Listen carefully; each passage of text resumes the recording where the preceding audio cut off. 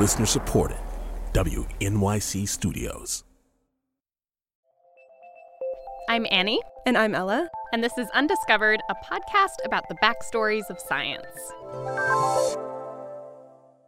Sheila Paddock has always obsessed about whether her work was important. I mean, always. There's this little voice in the back of my brain saying, well, what are you doing for the world? I know that sounds kind of ridiculous, but it's really true. Sheila's a biologist. She's a professor at Duke University. And she studies an animal called the mantis shrimp. Yeah, more on them in a second. But she thinks this, what are you doing for the world question, it comes from her family. My older sister teaches developmentally disabled preschool children, and my younger sister teaches STEM classes in a public high school in Maine. Her mom taught high school Latin and French, and for the teachers in Sheila's family, it's pretty clear what they're doing for the world. This is not some kind of abstract idea. They are shaping the next generation. It's normal dinner time conversation for them. And then at some point in this conversation, the three teachers turn to Sheila, and it's like, so Sheila, how's it going with the shrimp? Yeah, no pressure. So Sheila says the pivotal moment that helped her family understand just what exactly she decided to do with her life, it came in grad school. Her research got written up in the New York Times. And when they read this stuff in the New York Times and they realized, oh, it's in the section about discoveries, like new discoveries, they had this aha moment of, oh, that's what she's doing. She's discovering stuff. Sheila has made a career discovering stuff about mantis shrimp and other equally bizarre creatures. She deeply believes that what she's doing is making the world a better place. And then, in December of 2015, this happens. It was my birthday weekend. You can probably tell this doesn't end well. So Sheila, she's in the lab. She's answering some emails before she heads home for the weekend. And then she gets one that had in the header, Good Morning America, ABC News query. An ABC reporter was emailing to get Sheila's reaction. How did Sheila feel about her research being put in a Wastebook? Now, at this point, Sheila had no idea that her work had been put in a Wastebook. This was news to her. But she knew what a Wastebook was. A Wastebook, or sometimes it's called a waste report. Or an oversight report. Right, lots of names. It's a document that a member of Congress puts out, basically a big list of projects funded with federal money that this congressperson thinks didn't deserve that money. And that's what had happened to Sheila. So a U.S. senator had learned about her shrimp research, decided this was a waste of federal money, put it in his Wastebook.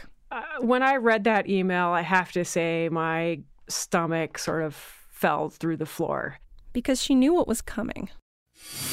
You will not believe what your government is wasting your tax dollars on. 100 examples of government waste. Duke University got money to actually pit shrimp against each other. Price tag, $707,000. This stuff, you can't make it up.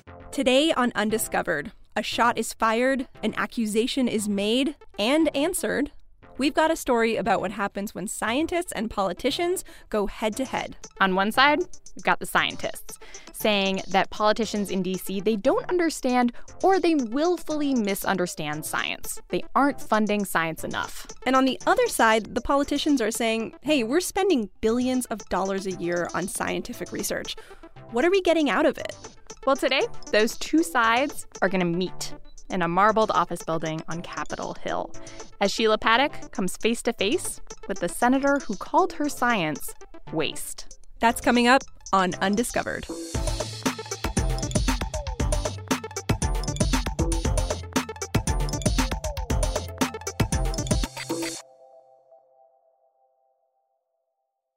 The animal that got Sheila into this whole mess is a truly bizarre creature. I mean, mantis shrimp are weird. Yeah, so you think shrimp and you think the little pink thing with the tail that's partially peeled on your cocktail plate or whatever if you eat those. And these animals, mantis shrimp, are really not shrimp. Mantis shrimp are stomatopods, technically. The great-granddaddy of the stomatopods and the great-granddaddy of your modern cocktail shrimp. They diverged about 400 million years ago. And according to Sheila, these mantis shrimp, they kind of look like cartoon characters. I don't know how else to put it. You showed me some pictures of these, Annie. Oh my, crazy. Wow. They literally come in every color of the rainbow. There's this one species in Florida that's hot pink with flashing spots. The shrimp in Sheila's lab, they're kind of a light grassy green with speckles. And they have googly eyes. So they have these oblong eyes on stalks that track you, each eye separately. So you walk up to this multicolored thing, it comes right up to look right back at you. And moving both eyes around, and you just know right away that this is like an alternative life form that you're dealing with. These mantis shrimp will stare you down with their googly eyes because they're not afraid of you. And that's because they're packing lethal weapons. They have this mouth part. It's a mouth part, but it kind of looks like an arm. And it ends in this rounded hammer shape. And the shrimp use this hammer to smash open snail shells because this is their food. They wield these hammers at accelerations as fast as a bullet coming out of the muzzle of a gun. And they do this underwater. Sheila says when you walk by the aquariums in the lab, the shrimp might come out and smash the tank when you go by. You might hear them pounding some snails. It's pretty, there are lots of crackles and pops, especially if people just fed them snails. So like a bunch of clicking, but imagine you're a shrimp or a snail, big boom. Yeah. For you. So the study that landed Sheila in the Wastebook, it was actually by one of her grad students. And it was about those lethal weapons that the shrimp have. Mantis shrimp fight a lot, and most of these fights are over housing. In Sheila's lab, housing means a little burrow made out of a sawed-off PVC pipe. And watching these fights, like with your naked eye, you have no idea what is happening. You see these two little shrimp, they're about 2 inches long, bright green, and they kind of run into each other, and something really fast that you can't see happens, and they run away, and then they do it again, and they do it again. And you kind of start holding your breath to see what's going to happen because they're zooming back and forth, and finally, all of a sudden, it's just over. And nobody's dead. No, nobody's been hurt. They just settled it. So someone gets their own territory, and the other one is like, never mind, I quit. The study that ended up in the Wastebook was about what was happening in those fights. It turns out that shrimp are using those hammers to repeatedly bash each other on a super strong armored tail plate. Boom, boom, boom, boom, boom, boom, boom, really fast. Yeah, more like... And the shrimp that lands the most hits wins the real estate, which raises some interesting questions, like, what is this armored tailplate made out of? How is it that it's enduring so many hits without being damaged?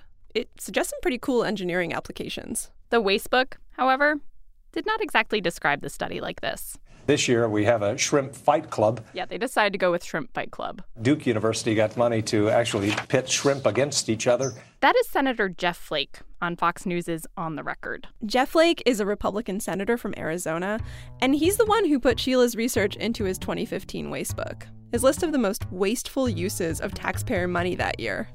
And so Senator Flake's office declined our requests for an interview, both with the senator and a senior staff member. Jeff Flake is a fiscal conservative. He's a crusader against congressional earmarking, which is, this practice of sneaking goodies into the budget for your constituents. He is frugal and very proud of that fact. A few years ago, he reportedly said he had only paid for 3 haircuts in his life. His wife, Cheryl, actually cuts his hair. And he loves puns, which are all over the Wastebook. Flake's Wastebook is straight up campy. In 2015, the full title was The Wastebook, The Farce Awakens. Huh? Pretty good. Okay, the Star Wars reboot was just about to come out, and the whole report is Star Wars themed. Here is Jeff Flake introducing his Wastebook on the Senate floor. It's my hope, my only hope, that this report gives Congress something to chewy on. Chewy? Before Chewbacca? the end of bad puns. Oh, God. Before debt and deficit saddles taxpayers, and they finally strike back. The cover of the Wastebook, it features a cartoon of Flake wielding the lightsaber with which he is presumably ready to laze the fat from the federal budget. Flip to page 78, and you will find a full 3-page write-up of Sheila's Shrimp Fight Club, plus a price tag, $707,000 taxpayer dollars. So one of the things I've noticed about the Wastebooks is there's kind of this, there's a lot of jokes. Yeah. That's Brian Berkey, former congressional staffer. The point of those is kind of, A, it's written from the senator, right? So it's showing their personalities a little bit. But B, it's trying to, if somebody's going to take time out of their day to read about the government, it's helpful for them to be a little lighter. Brian Berkey did not help write Jeff Flake's Wastebook, but he's helped write other waste reports for Senators Tom Coburn and James Lankford, both from Brian's home state of Oklahoma. These days, Brian's executive director of Restore Accountability, a nonprofit that educates young people about the national debt. And Brian points out it is not just science spending that gets criticized in wastebooks. In Flake's The Farce Awakens, science projects are about a quarter of the entries. As for what counts as waste, Coburn used to say, if 90% of people would agree that this is not a priority for the federal government, then we'll include it. And, it might turn out that, the other 10% are those that listen to your podcast. And that's okay. That's fine. Brian says basically, look, we Wastebook writers, we're not anti-science, but budgeting is about priorities. And the senators Brian worked for, they wanted federally funded research to advance national interests. Economic development, for example, or national security or health. And he says, yes, the government should totally fund science. We don't come to this from the perspective that we're a bunch of Luddites that don't understand, the importance of basic science and research, right? But maybe money's being spent in the wrong places. A few years ago, the NIH director said, maybe we'd have an Ebola vaccine right now if it weren't for all of those budget cuts over the years. So Brian says, okay, not enough money for Ebola, but we have money for the stuff in the Wastebook? And it's not meant to, pit one against the other necessarily, but that's kind of Congress's job, right? Budgeting is our job. Resources are limited. We have a $20 trillion national debt. Some of these projects hiding behind the veil that all science is good science is just, we just don't agree with that. And this is basically the message that Senator Jeff Flake took to ABC in December 2015 when he released his Wastebook. A lot of those studies are very legitimate and useful, but a good number of them, you think, who in the world thought up this stuff? But somebody's got to okay this. Who's the person that's saying okay to this stuff? Who's writing the check? Great question from Greta Van Susteren. She was a Fox anchor at the time. Who is writing the checks? Where does your lab get money? Yeah, so I'll walk you through this process. Sheila paid for this so-called Shrimp Fight Club with money from the National Science Foundation. The NSF funds basic science and engineering research, which means it's research that's not geared toward any immediate application. So if you want some of that sweet, sweet NSF cash, what you got to do, you type up your grant proposal, send it to the NSF. NSF gathers the top scientists in your field. They rank the proposals and give out the money. And chances are you walk away with nothing. Because 3/4 of NSF proposals, they don't get any money. Yeah, and in Sheila's field, it's more like 90% don't get any money. The competition is extremely fierce. It is very, very difficult to get a grant. Okay, but Sheila does. She gets a grant. She gets a grant for $900,000 to be distributed over 5 years. So she's basically rich. Right. Except now she has to knock off $400,000 ish, roughly $400,000, which is going to Sheila's university for overhead. Her lab building. Her utilities. Now she's got about $500,000 left, which works out to... Divide by 5 years. Divide by 5 years, $100,000 a year. That goes to pay a postdoc, a grad student, pay for everybody's conference travel, a summer program that brings grade school teachers to Sheila's lab. And it pays for a Shrimp Fight Club. Yeah, how much was that? What I can tell you is it's in the order of only a couple $1,000s, if that much. This was one of the things that really irked Sheila about the Wastebook. It made it sound like she'd spent hundreds of thousands of dollars on just one study, when instead she was spending it on multiple studies, on training young scientists, on having this program where she mentors grade school teachers. And so sitting there at her desk on her birthday weekend, she had a choice to make. She could ignore the Wastebook, wait for the news cycle to move on, but she didn't.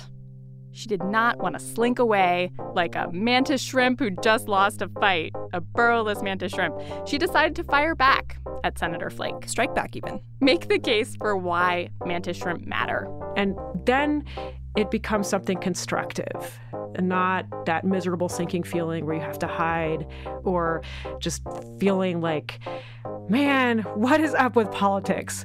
Why am I, the focus of this now? It's just so stupid at some level. But I felt like I deserve to have a chance to explain why what we do is important for the broader goal of explaining why science is important to the world. Sheila drafted a statement. Duke splashed it on their website, and it explained how her research could have military applications. Flake's response? Here he is speaking to KFYI's Mike Broomhead. And they tried to make some connection between this and helping our troops. I just failed to see it. And I don't know if you're war with shrimp. I don't know if you're supposed to be talking about this because we all know the first rule of Shrimp Fight Club is don't talk about Shrimp Fight Club. That's right. That's right. Brad Pitt's going to beat me up. Sheila had made a statement. Flake fired back, and she figured that was the end of it. And then she got another email. An invitation to Washington, D.C. Would she come to Capitol Hill and present her research to members of Congress? Coming up, the tensest, weirdest science fair you've ever attended as so-called spendthrift scientists meet Congress. And Sheila confronts the senator who called her work a waste of taxpayer money. I mean, I almost passed out. I freaked out. That's after the break on Undiscovered.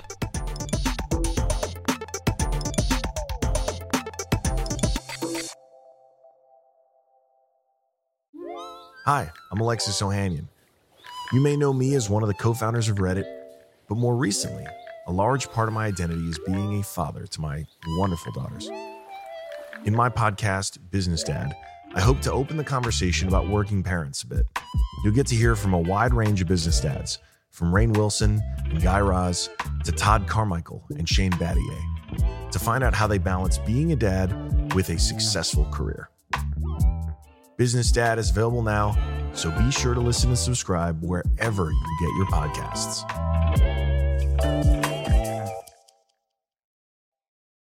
Okay, the trip to D.C. 3 months after her research showed up in Senator Flake's Wastebook, Sheila Paddock got an invitation to D.C. It was for a reception hosted by 2 science advocacy groups.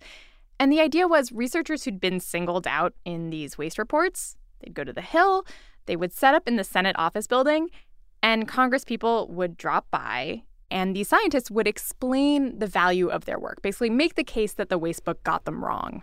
So in April 2016, Sheila is standing in this beautiful marble room in front of a poster about mantis shrimp. Naturally. And she's surrounded by all these so-called pilfers of the public purse. Mm-hmm. A few feet away, there's the scientist who put monkeys in hamster balls on treadmills. Also the public health researcher who inspired this headline, Feds wonder why fat girls can't get dates. And then there's Sheila. You know, one thing that we heard a lot was please do not get mad at the people who show up. Flake wasn't the only politician on the invite list. In the last decade, wastebooks have taken off in D.C. There's a handful of congressmen who now publish their own takes on the waste report with slightly different spins. Senator James Lankford has his Federal Fumbles. John McCain has America's Most Wasted. There's Rand Paul's The Waste Report. Steve Russell's Waste Watch. All had been invited. All of them, you might have noticed, are Republican. But that wasn't always the case. The guy in whose footsteps all wastebook writers follow, the founding father of the wastebook. He was a Democrat, Senator William Proxmire from Wisconsin. Proxmire is someone who is unafraid to take strong stances. He is an early advocate of campaign finance reform. He was a very early critic of the Vietnam War. That's science historian Melinda Baldwin. She's written about Proxmire and early science funding fights. He's also a diet and jogging enthusiast. Melinda says one time during this debate about whether or not the Senate should approve funds for a new gym, Proxmire gets up and he says, that's a waste of taxpayer money. None of you need a gym. You should all learn to jog and I will teach you how.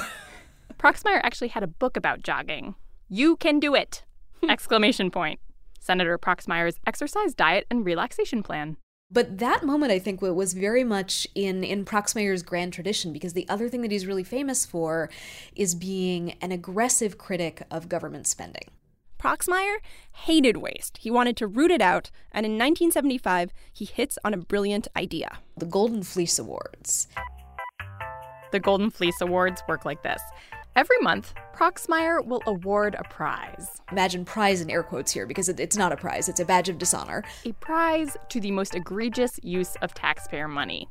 And these prizes get attention, because the press releases are kind of funny. They're funny and a little mean. The punniness of Flake's Wastebook, that is classic Proxmire. And Proxmire goes after science. And Melinda says it's not that Proxmire was against government funding of science per se. It's just that he didn't want to fund stuff that seemed like it would never pay off. And I asked Melinda, we've been doing this waste report thing for 4 decades. Has the argument changed? Are we just dancing the same dance? I think it's kind of the same dance. I think that in a way we're all still dancing to Proxmire's tune. So Sheila's come all the way up to D.C. for this very awkward science fair. Very awkward. And she's there to make the case that mantis shrimp matter. And by this point, she's spent a lot of time thinking about how you break out of this dance. How do you talk to a senator who's called your work waste? And she thought it comes down to what you value.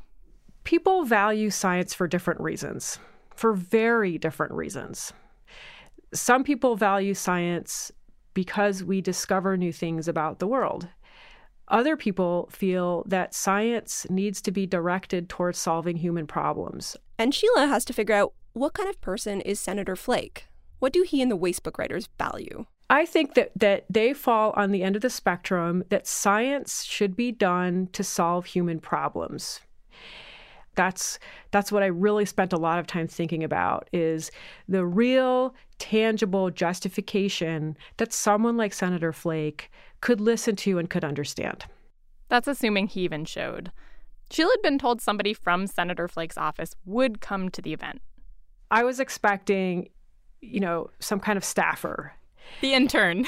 Yeah, the intern, right? And so I'm sitting there talking to somebody, and I look up towards the entrance, and I see Senator Flake, who's actually quite a distinctive-looking person. Senator Flake is tall, tan, got a beaming smile, and a dimpled chin. And I almost passed out. I freaked out. And whoever I was talking to, and who actually had some stature of their own, was like, "Are you okay? What's wrong?"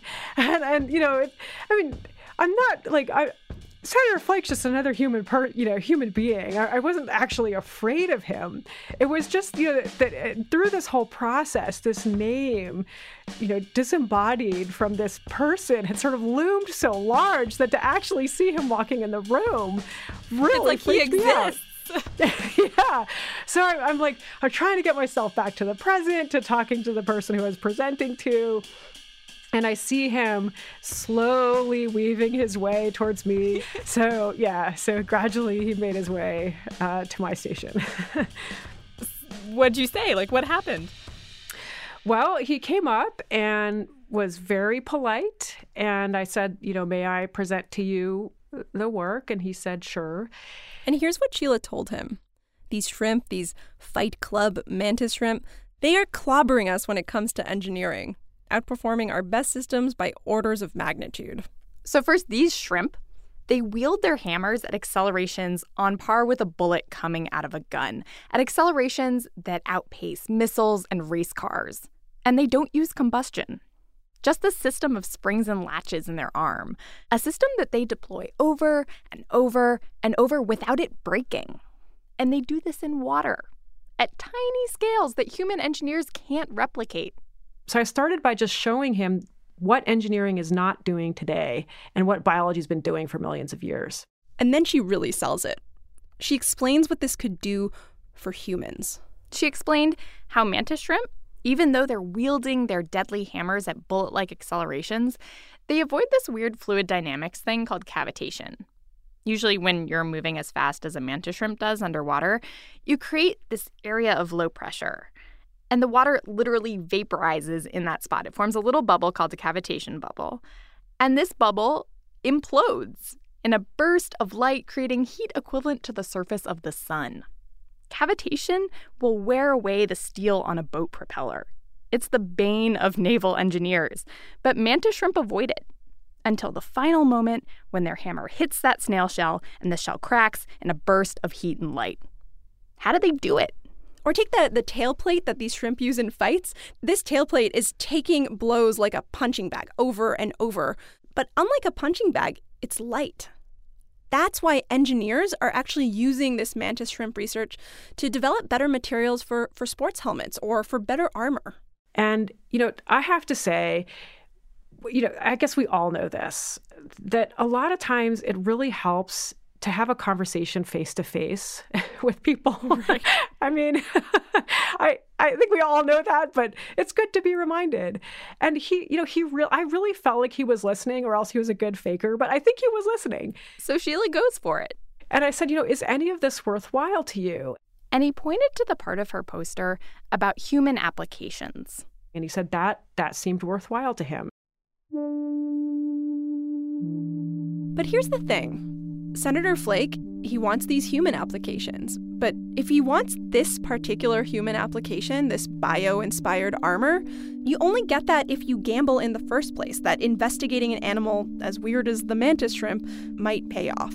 Because what we found out about the mantis shrimp, we didn't find it out because some scientist was looking for a human application. We know it because Sheila got curious. It took a scientist's eye to go in and reach for new knowledge. How fast is that animal going? How much force is it producing? Is that really a cavitation bubble collapsing to help break open the snail shell? This was one of Sheila's main points. If you want applications, you're going to have to invest in curiosity too.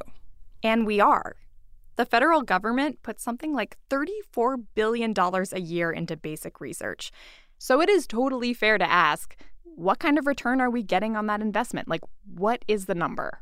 I think it would be very dangerous for economists to tell you that there's a number. That is Paula Stefan, professor of economics at Georgia State University, who could not give us a number. Paula's like, look, you want a rate of return? You've got to know what the benefits are, and you also have to know what the cost is. And for something like a stock market investment, that's not too hard to figure out. But figuring that out for science? Yeah, good luck. I mean, the perfect example that everyone in my field brings up is the atomic clock. In 1879, a guy named Lord Kelvin writes that maybe we could use atoms to tell time. Genius. But it takes about 7 decades before a physicist named Robbie actually figures out how to do it. And voila, the atomic clock. Most people, I think, who turn on their GPS device don't have a clue that we would not have GPS if it weren't for the atomic clock. This becomes a problem because if we want to calculate how much money went into the invention of GPS... like a truly transformative technology. Do I have to go all the way back to Lord Kelvin? Or you can take Sheila's research. So a decade ago, a materials scientist named David Casalis, he takes a look at Sheila's research, thinks, what the heck is that shrimp hammer made out of? He spends 5 years finding out, and last fall, David got a patent for a mantis shrimp-inspired material that he says is 50% more damage resistant than what Boeing is using in its 787 airplane. And he wants to sell it to companies like Airbus. And if he succeeds, Sheila's research becomes another one of these success stories. It becomes an example that science advocates can cite whenever a new Wastebook comes out. They can point to this and say, hey, look, investing in curiosity, that can pay off big. Just like it did with the MRI, the laser, and, the internet. Right, the internet. Good one. Well, it's very tempting to give all those examples, and I've given you some examples today. Paula again. Paula says, beware the anecdotes. The problem, though, with those studies is that they've just been selected on winners, And there are a number of research projects out there that don't have a happy ever after ending, so to speak. So, no. There is never going to be one magic number that scientists and politicians can all point to and say, yeah, that is the value of science. This is how much we should spend. Right, which means these funding debates end up playing out in politics. And they're about what you value. How much do you value the search for new cures or understanding the structure of space-time or growing the GDP? That's why budgeting is hard. Because we all have our own answers to those questions, including Sheila. Why does Sheila Paddock value science? The answer to this question has been a journey because it has actually taken me most of my career to have the confidence to say this, that the knowledge that we generate in my lab is why it's important. It's that we have explored biology, we have tested it, we have put it to the most rigorous scientific analysis that we possibly can. And from that, we have been able to say new things about the world. And that is what I think the value of what I do is. A month after their conversation, Senator Flake released another Wastebook. It's science-themed, titled 20 Questions, Government Studies That Will Leave You Scratching Your Head. The cover features the latest poster children of wasteful science spending.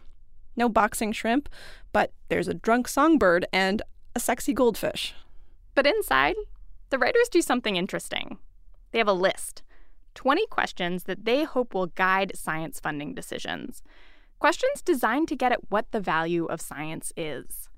Will this research advance science in a meaningful way? Will the study enhance technology or advance medicine? Will it expand our understanding of the universe? They're good questions. They're continuing the conversation. And then you flip the page, and you read about how one researcher spent part of a $1 million grant to find out where it hurts most to get stung by a bee. And another round of the dance begins.